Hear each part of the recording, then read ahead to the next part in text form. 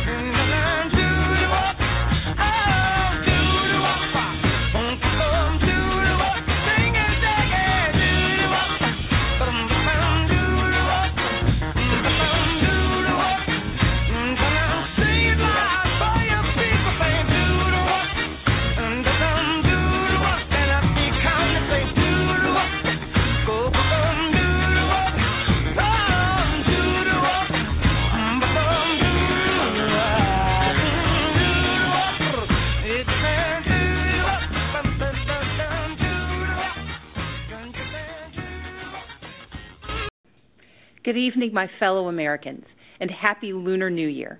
I'm Stacey Abrams, and I'm honored to join the conversation about the state of our union. Growing up, my family went back and forth between lower middle class and working class. Yet even when they came home weary and bone-tired, my parents found a way to show us all who we could be. My librarian mother taught us to love learning. My father, a shipyard worker, put in overtime and extra shifts, and they made sure we volunteered to help others.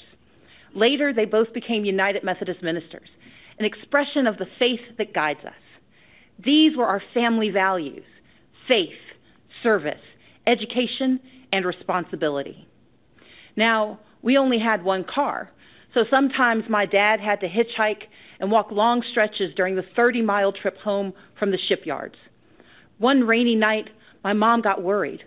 We piled in the car and went out looking for him, and we eventually found my dad making his way along the road, soaked and shivering in his shirt sleeves. When he got in the car, my mom asked if he'd left his coat at work. He explained that he'd given it to a homeless man he'd met on the highway. When we asked why he'd given away his only jacket, my dad turned to us and said, "I knew when I left that man he'd still be alone, but I could give him my coat, because I knew you were coming for me. Our power and strength as Americans lives in our hard work and our belief in more. My family understood firsthand that while success is not guaranteed, we live in a nation where opportunity is possible. But we do not succeed alone. In these United States, when times are tough, we can persevere because our friends and neighbors will come for us. Our first responders will come for us. It is this mantra, this uncommon grace of community, that has driven me to become an attorney, a small business owner, a writer, and most recently, the Democratic nominee for governor of Georgia. My reason for running was simple. I love our country and its promise of opportunity for all. And I stand here tonight because I hold fast to my father's credo. Together, we are coming for America, for a better America. Just a few weeks ago, I joined volunteers to distribute meals to furloughed federal workers. They waited in line for a box of food and a sliver of hope since they hadn't received paychecks in weeks. Making livelihoods of our federal workers a pawn for political games is a disgrace. The shutdown was a stunt engineered by the President of the United States, one that defied every tenet of fairness and abandoned not just our people, but our values. For 7 years, I led the Democratic Party in the Georgia House of Representatives. I didn't always agree with the Republican speaker or governor, but I understood that our constituents didn't care about our political parties. They cared about their lives. So when we had to negotiate criminal justice reform or transportation or foster care improvements, the leaders of our state didn't shut down.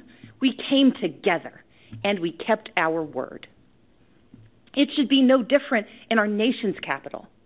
We may come from different sides of the political aisle, but our joint commitment to the ideals of this nation cannot be negotiable.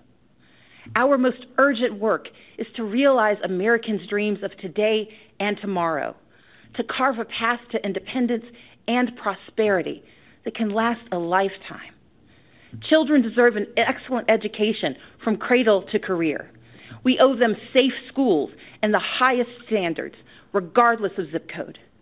Yet this White House responds timidly, while first graders practice active shooter drills, and the price of higher education grows ever steeper.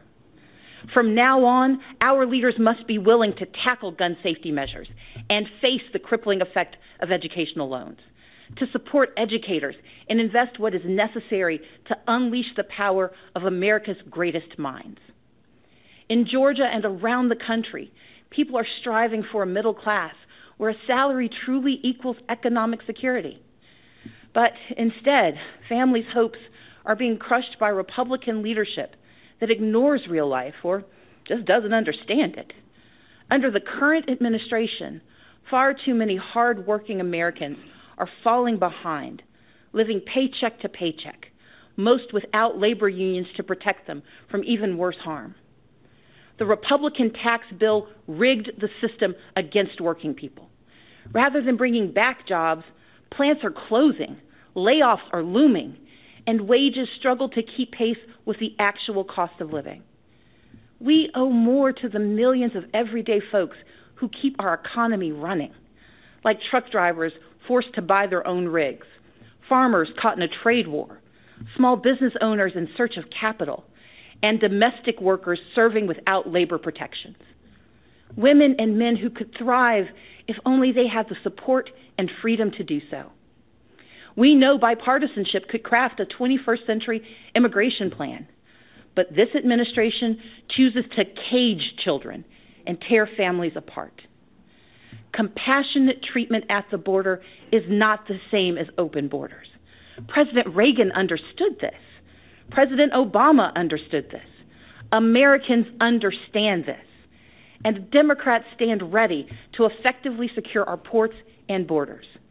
But we must all embrace that from agriculture to healthcare to entrepreneurship, America is made stronger by the presence of immigrants, not walls. And rather than suing to dismantle the Affordable Care Act, as Republican attorneys general have, Our leaders must protect the progress we've made and commit to expanding health care and lowering costs for everyone. My father has battled prostate cancer for years. To help cover the cost, I found myself sinking deeper into debt, because while you can defer some payments, you can't defer cancer treatment. In this great nation, Americans are skipping blood pressure pills, forced to choose between buying medicine or paying rent. Maternal mortality rates show that mothers, especially black mothers, risk death to give birth. And in 14 states, including my home state, where a majority want it, our leaders refuse to expand Medicaid, which could save rural hospitals, save economies, and save lives. We can do so much more. Take action on climate change. Defend individual liberties with fair-minded judges. But none of these ambitions are possible without the bedrock guarantee of our right to vote. Let's be clear. Voter suppression is real. From making it harder to register and stay on the rolls, to moving and closing polling places, to rejecting lawful ballots, we can no longer ignore these threats to democracy. While I acknowledge the results of the 2018 election here in Georgia, I did not, and we cannot, accept efforts to undermine our right to vote. That's why I started a nonpartisan organization called Fair Fight to advocate for voting rights. This is the next battle for our democracy, one where all eligible citizens can have their say about the vision we want for our country. We must reject the cynicism that says allowing every eligible vote to be cast and counted is a power grab. Americans understand that these are the values our brave men and women in uniform and our veterans risk their lives to defend. The foundation of our moral leadership around the globe is free and fair elections, where voters pick their leaders, not where politicians pick their voters. In this time of division and crisis, we must come together and stand for and with one another. America has stumbled time and again on its quest towards justice and equality. But with each generation, we have revisited our fundamental truths, and where we falter, we make amends. We fought Jim Crow with the Civil Rights Act and the Voting Rights Act. Yet we continue to confront racism from our past and in our present, which is why we must hold everyone from the highest offices to our own families accountable for racist words and deeds, and call racism what it is: wrong. America achieved a measure of reproductive justice in Roe v. Wade, but we must never forget it is immoral to allow politicians to harm women and families to advance a political agenda. We affirmed marriage equality, and yet the LGBTQ community remains under attack. So, even as I am very disappointed by the president's approach to our problems, I still don't want him to fail. But we need him to tell the truth and to respect his duties and respect the extraordinary diversity that defines America. Our progress has always been found in the refuge, in the basic instinct of the American experiment, to do right by our people. And with a renewed commitment to social and economic justice, we will create a stronger America together. Because America wins by fighting for our shared values against all enemies, foreign and domestic. That is who we are. And when we do so, never wavering, the state of our union will always be strong. Thank you, and may God bless the United States of America. Hi everyone, George Stephanopoulos here. Thanks for checking out the ABC News YouTube channel. If you'd like to get more videos, show highlights, and watch... President Obama has failed black people. Now, before I go any further, I want to say that this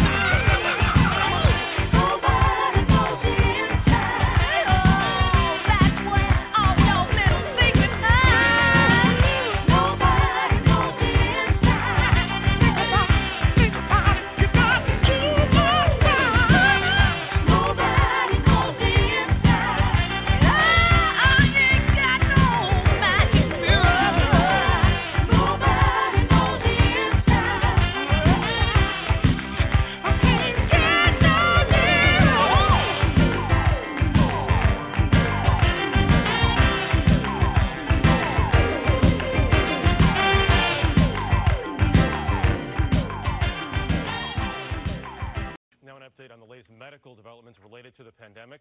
Here to discuss them once again, CBS News medical contributor Dr. David Agus, who joins us from Los Angeles. Doctor, good morning. 250 million Americans now impacted by these social distancing guidelines. How long will it be before we understand or realize how effective these guidelines have been? You know, there's a delay. Obviously, there's an incubation period of the virus, 2 to 9 days, and then the virus itself has a course of several weeks. Testing in the United States still isn't where we need to have it in the big cities, and so we look at hospitalization rates, and I think they're going, or they should start to level off over the next week or so in many of the major affected cities now. What we're worried about are the next wave cities that were alluded to earlier in the show, and then again, there'll be a lag between intervention when we all stay inside, social distance, to when we see an effect on the virus. Doctor, there's been a shift in the guidance on wearing masks, as we've talked about here on this broadcast. What should people know right now about covering their faces in public? They need to know they have to do it. I mean, this is something that's imperative. When you breathe on a mirror, those are droplets. And if you go outside and you're asymptomatic, and remember, people are asymptomatic before they get symptoms, before the virus, and they're also can be asymptomatic the whole course of the virus. You breathe, those droplets can spread. You wear a homemade mask of cloth, you can stop that and save other people and shorten the duration of the virus in this country. We all have to play our part. You know, that is one of the ways, Dr. Agus, that you can help prevent the spread, and we're learning that about 25% of the people who are spreading this may be asymptomatic right now that have the coronavirus. How's that affecting how we are approaching, treating, and going after this disease? Well, I mean, that unfortunately is the difficult part with this virus, is some people have minimal to no symptoms at all, and they're contagious. And when they go out, they don't mean it, because they don't think they're sick, but they go shopping, they stop and talk to somebody, that can spread the virus, and then it keeps spreading. If the virus keeps spreading, our period of being inside will be prolonged. We really all have to work together on this. And I know it seems overkill, but everybody needs to stay inside. And when you do go out for necessities, please wear a mask.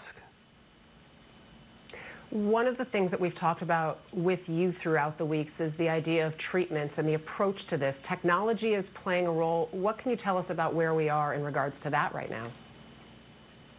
Well, yesterday was a big step up. The Secretary of Health and Human Services, Azar, announced that a new database put together by Oracle was launched. And every doctor in the country will register a patient now before starting treatment. And then if the patient's outpatient, he or she will get an email every day and be able to update what's going on with their treatment. So we will know what drugs work well, when to use them, and who to use them in given time. I mean, it's very exciting that we're going to collect data, and every patient will be part of the cure, and we're all going to help together. The data, the website for this is covid19.oracle.com. Every doctor, please go there and register before you put patients on medications, because we have to learn from every experience so we can all get better. We have to be patient as well. Seems to be the lesson for all of us in this. Dr. David Agus, thank you very much. We turn now to Dr. Anthony Fauci, the director of the National Institute of Allergy and Infectious Diseases at NIH. Dr. Fauci, thank you for what you're doing, and thank you for making time for us. Good to be with you, Margaret. We heard from the president that there will be a lot of death in the coming weeks. Dr. Birx said it's not the time to go to the grocery store or the pharmacy. What should Americans be preparing for?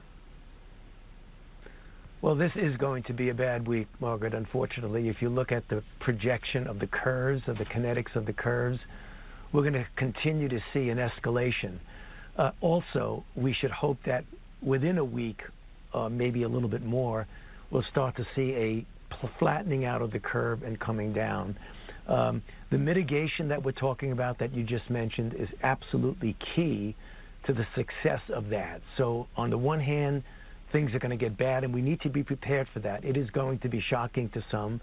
It certainly is really disturbing to see that, but that's what's going to happen before it turns around. So just buckle down, continue to mitigate, continue to do the physical separation, because we got to get through this week that's coming up, because it is going to be a bad week.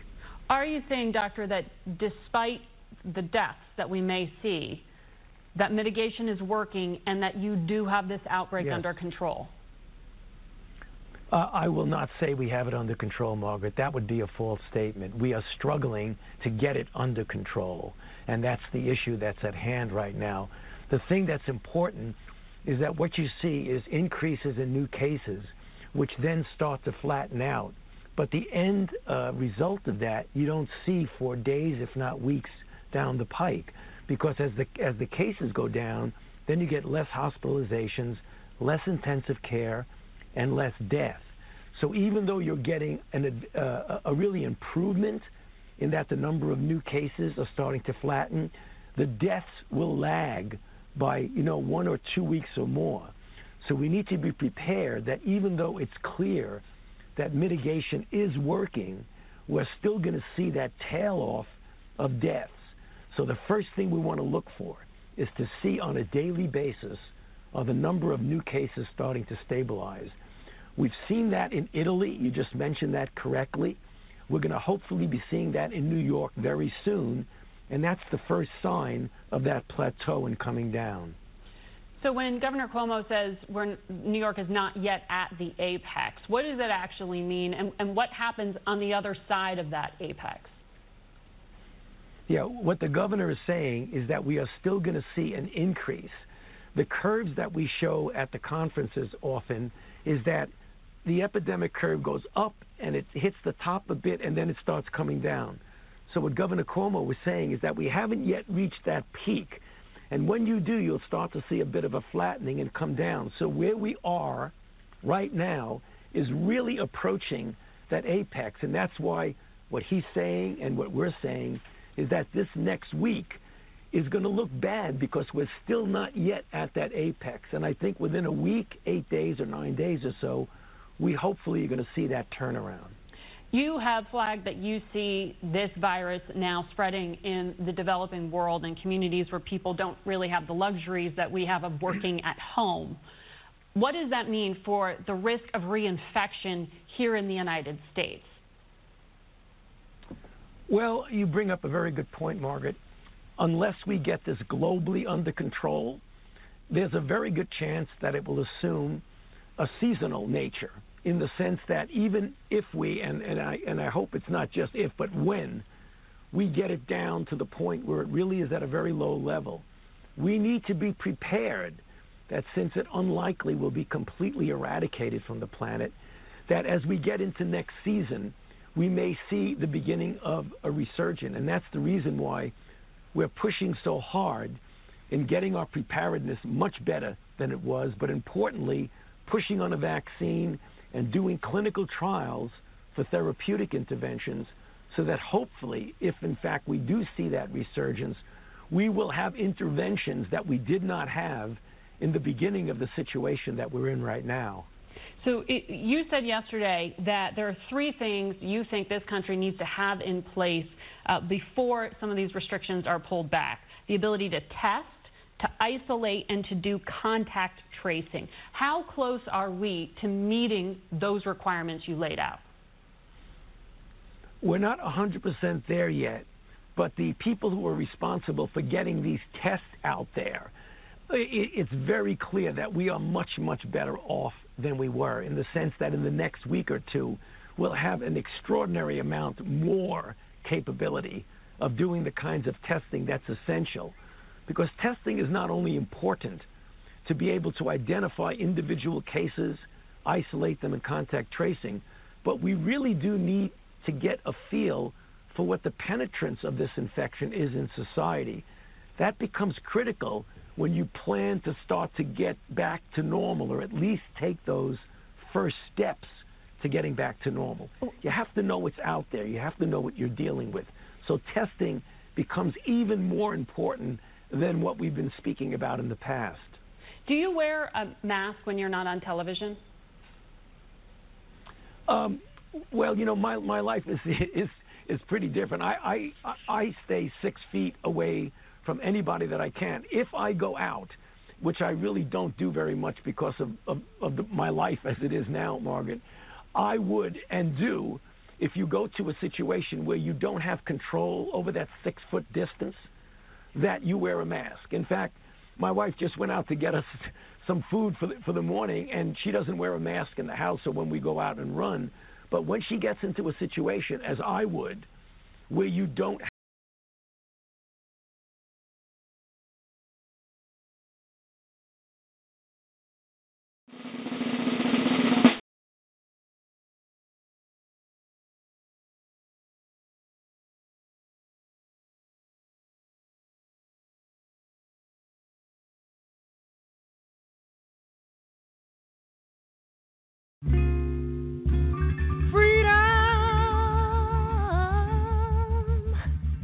This is what I call freedom. Well, I want to say, I want to tell you, I want to say, when you can do what you want to do and go where you want to go and live where you want to live and love who you want to love and be what you want to be. Join what you want to join. Well, well, well, that's freedom. Yeah, yeah. Freedom. Yes, sir. When you can learn what you want to learn and read what you want to read and write what you want to write. Do what you feel is right. Yeah. Freedom. Freedom. Ah, yeah. Freedom. Freedom. Freedom. Ah, yeah. Freedom. Oh, that's freedom. Freedom. Freedom. Freedom. Freedom. Freedom. Freedom. Oh, yeah. Free. Free. Free. Free. Free. Free. Free. Free. Free. Free. Free. Free. When you can eat what you want to eat and sleep where you want to sleep and say what you want to say and let the children play while they want to play and work when you want to work, flirt when you want to flirt. Oh, that's freedom. Freedom. Freedom. Freedom. Freedom. Freedom. Freedom. When you want to laugh and cry when you want to cry. Free. And don't have to feel ashamed. Free. Sing the song you want to sing. Free. When you can buy what you want to buy. Free. With no one to ask you why. Dress the way you want to dress. Free. Just because you feel it bad. Free. Walk the way you want to walk. Free. Talk the way you want to talk. Free. Shout the way you want to shout. Free. No one to put you out. Free. Freedom. Freedom.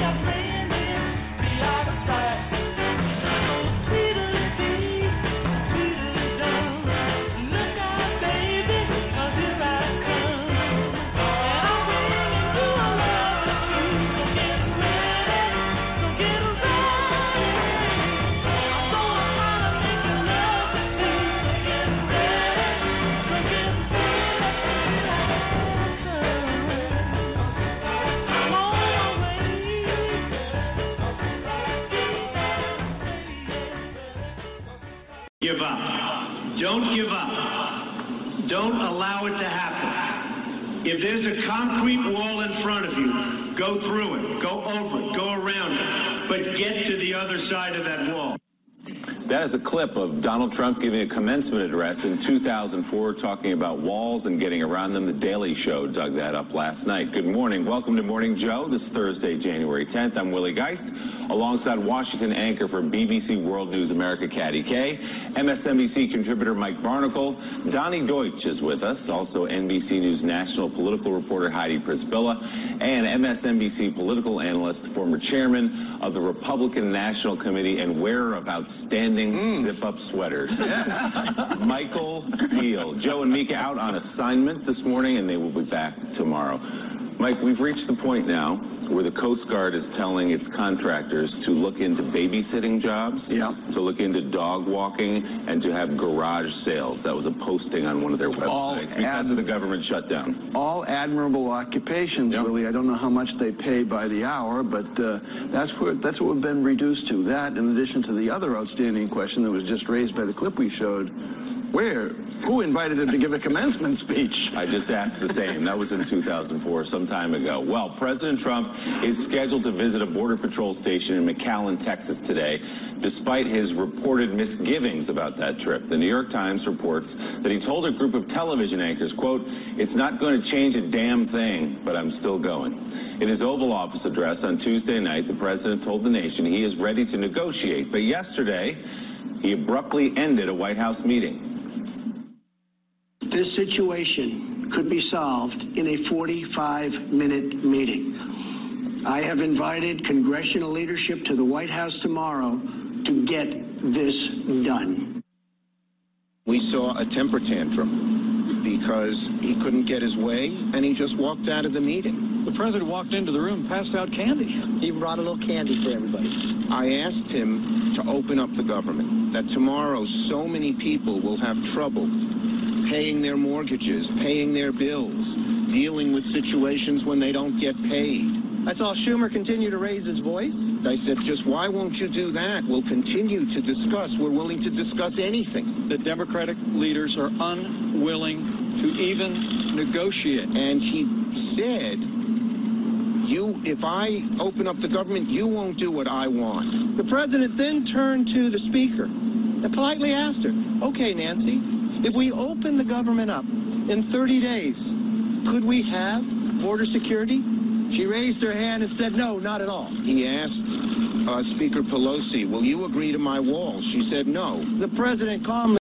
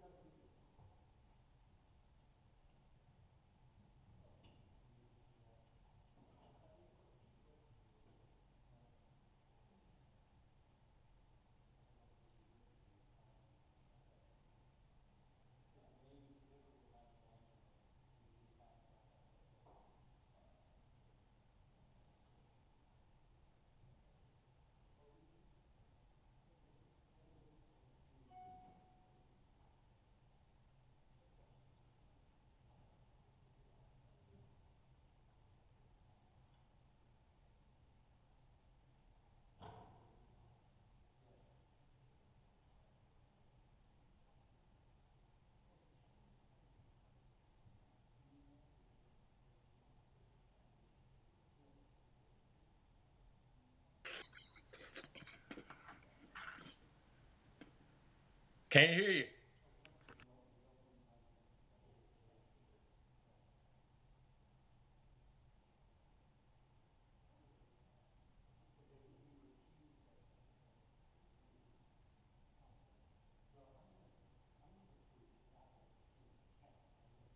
Joining me now is actor, comedian, writer on the original Roseanne and Roseanne Barr's ex-husband, Tom Arnold. Tom, thanks for being with us. Sorry it's under these circumstances. I'm wondering first, when you saw Roseanne's tweets yesterday, I'm just wondering what went through your mind. Were you surprised? Well, I was not surprised that what went down and that the show was canceled. I had a feeling this was going to happen when I first heard it was coming back, that there was a reboot. And you thought this might happen? Why? Yeah. I just know, when I heard about her politics, I knew she was when I read her social media in the very beginning, and I saw how she was so into the conspiracy stuff with Donald Trump, and so how far gone she was, and the Pizzagate, and Hillary's a pedophile, and Obama wasn't born here, she was, a birther, and how crazy that was. I just knew that this would not end well. So were you surprised then that ABC chose to bring it back? Because obviously they saw those tweets as well. Right. I was surprised that they didn't do anything about it. In fact, I tweeted a lot because, I figured someone would take her phone away or monitor that, because it's dangerous. When you have that much money on a show, it's we had the First Amendment, we also have the Second Amendment, but you don't just give someone a handgun to walk around the stage there. You got to, hopefully you don't. You got to be careful. They risked a lot. And yeah. I tweeted a lot to watch out because I could see it coming, because she, has a lot of, by the way, this monkey thing is something she's tweeted before about black people. Why is it okay? It's a meme that she and thousands of her alt-right fans do. They love calling black people monkeys. It's not a one-time joke. Okay? Yeah, she said something about Susan Rice a couple of years ago, referencing. Well, no, but there's more. Look at her tweet. They do it because we have a white trash racist president. That's a fact. That is, Donald Trump is, and Roseanne and I both noted 30 years. That's an absolute fact. And instead of saying Donald Trump going, okay, everybody, hold on together, he says, oh my gosh, what about me? That's insane. That he's like, well, what about people making fun of me?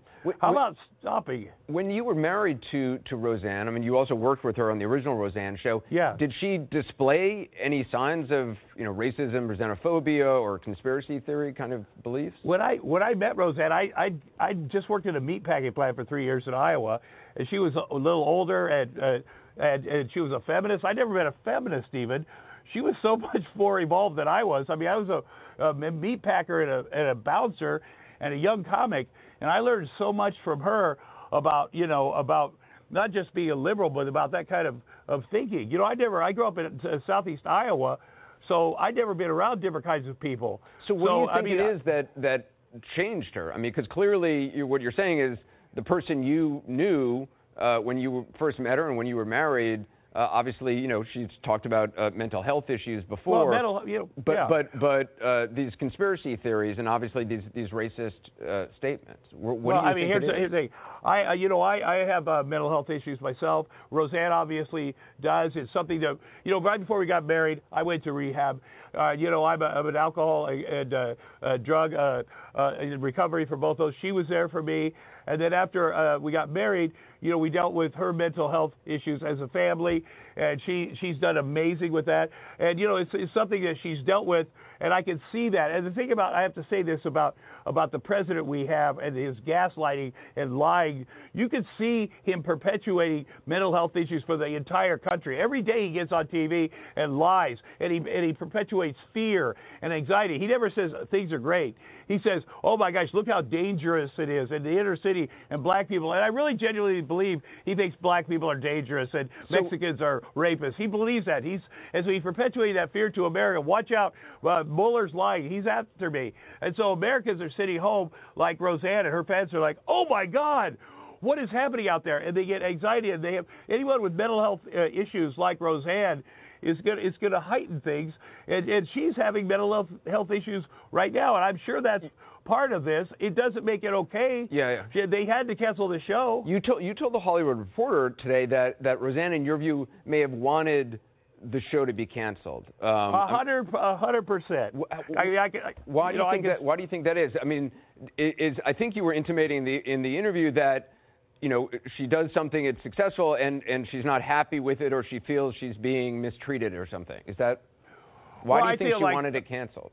Well, I feel from day one, you know, she didn't get created by credit on her own show. So when which is what was not her fault. Obviously, she deserved it. So from day one on the Roseanne show, you know, she felt like, okay, I'm not getting, you know. So there's always been that.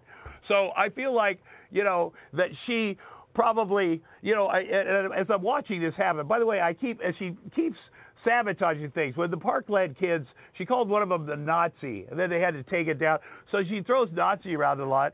So I'm talking to my former stepkids, who I love, and you know they're suffering through this. So I look at it like, as this is going on, like also once you have stepkids, you always see them as kids, even though they're 40, and you know they're suffering. So you see this thing happening publicly.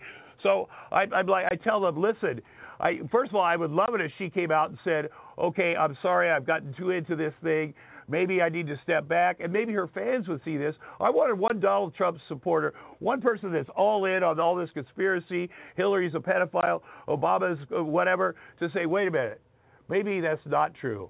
Maybe everything Trump says is not true. You know, for the whole country to say. But anyway, so as this weekend approached, I can see it coming. I can see things going.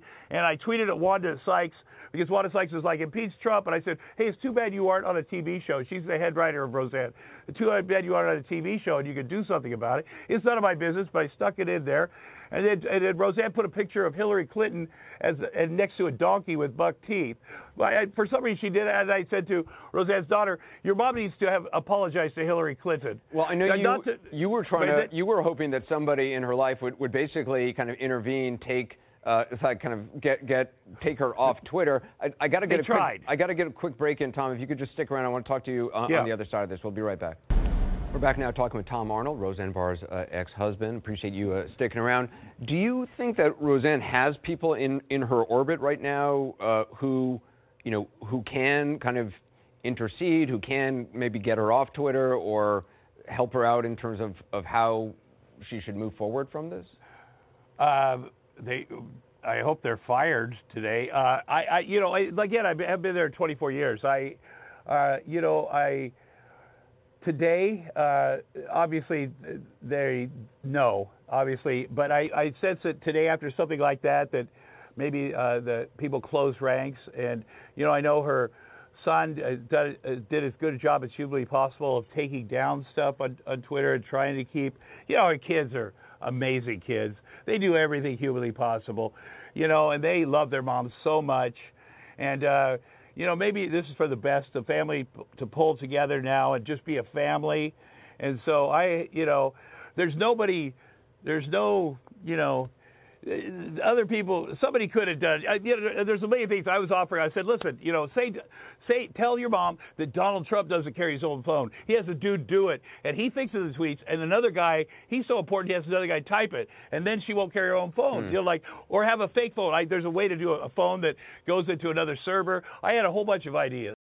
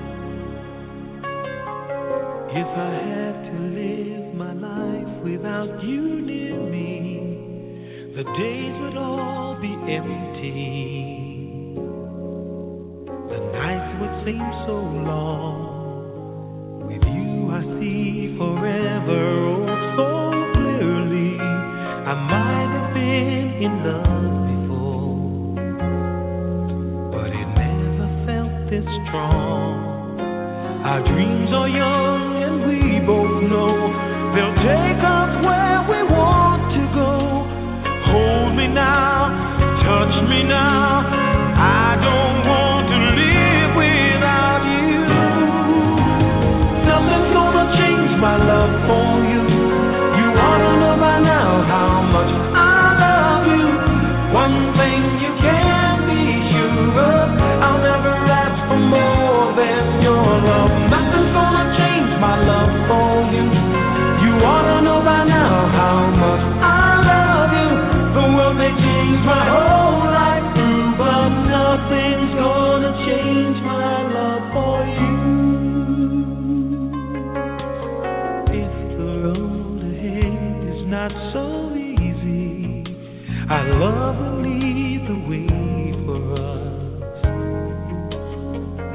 a guiding star. I'll be there for you if you should need me. You don't have to change a thing. I love you just the way you are.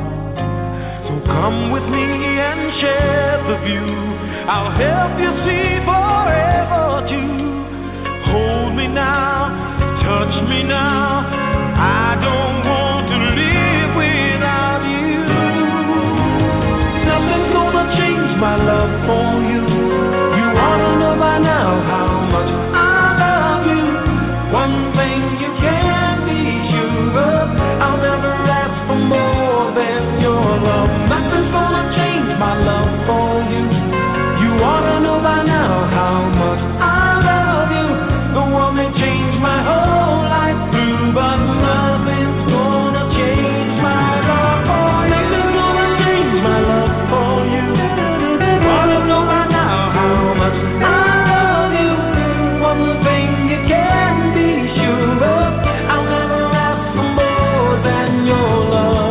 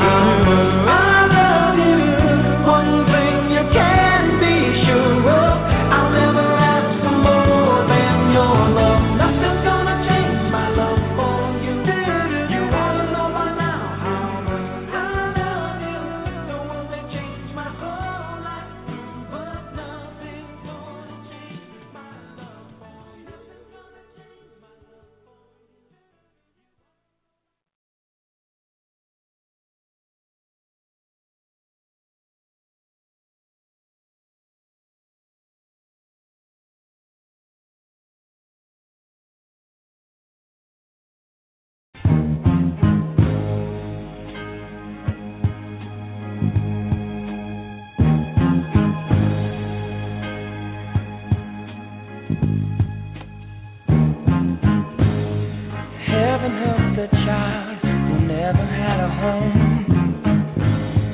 Heaven help the girl who walks the streets alone. Heaven help the roses if the bombs begin to fall. Heaven help us all.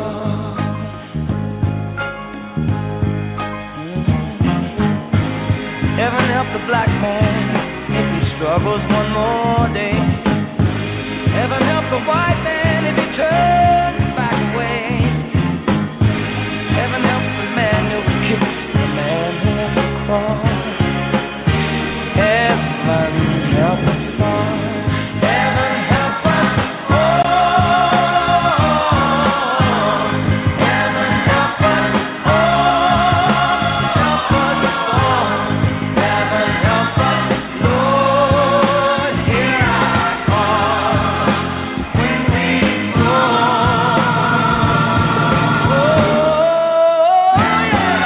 heaven help the boy who won't reach 21. Heaven help the man who gave that boy a gun. Heaven help the people with their backs against the wall. Lord, heaven help us all. Heaven help us. Oh, yeah. Oh, all right.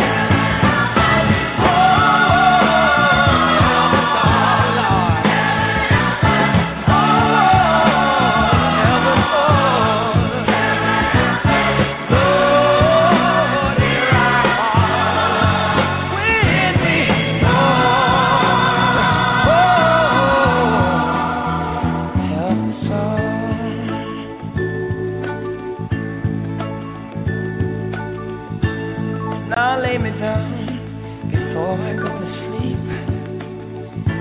In the troubled world, I pray the Lord to keep hatred from from the mighty, and the mighty from the small. Yeah.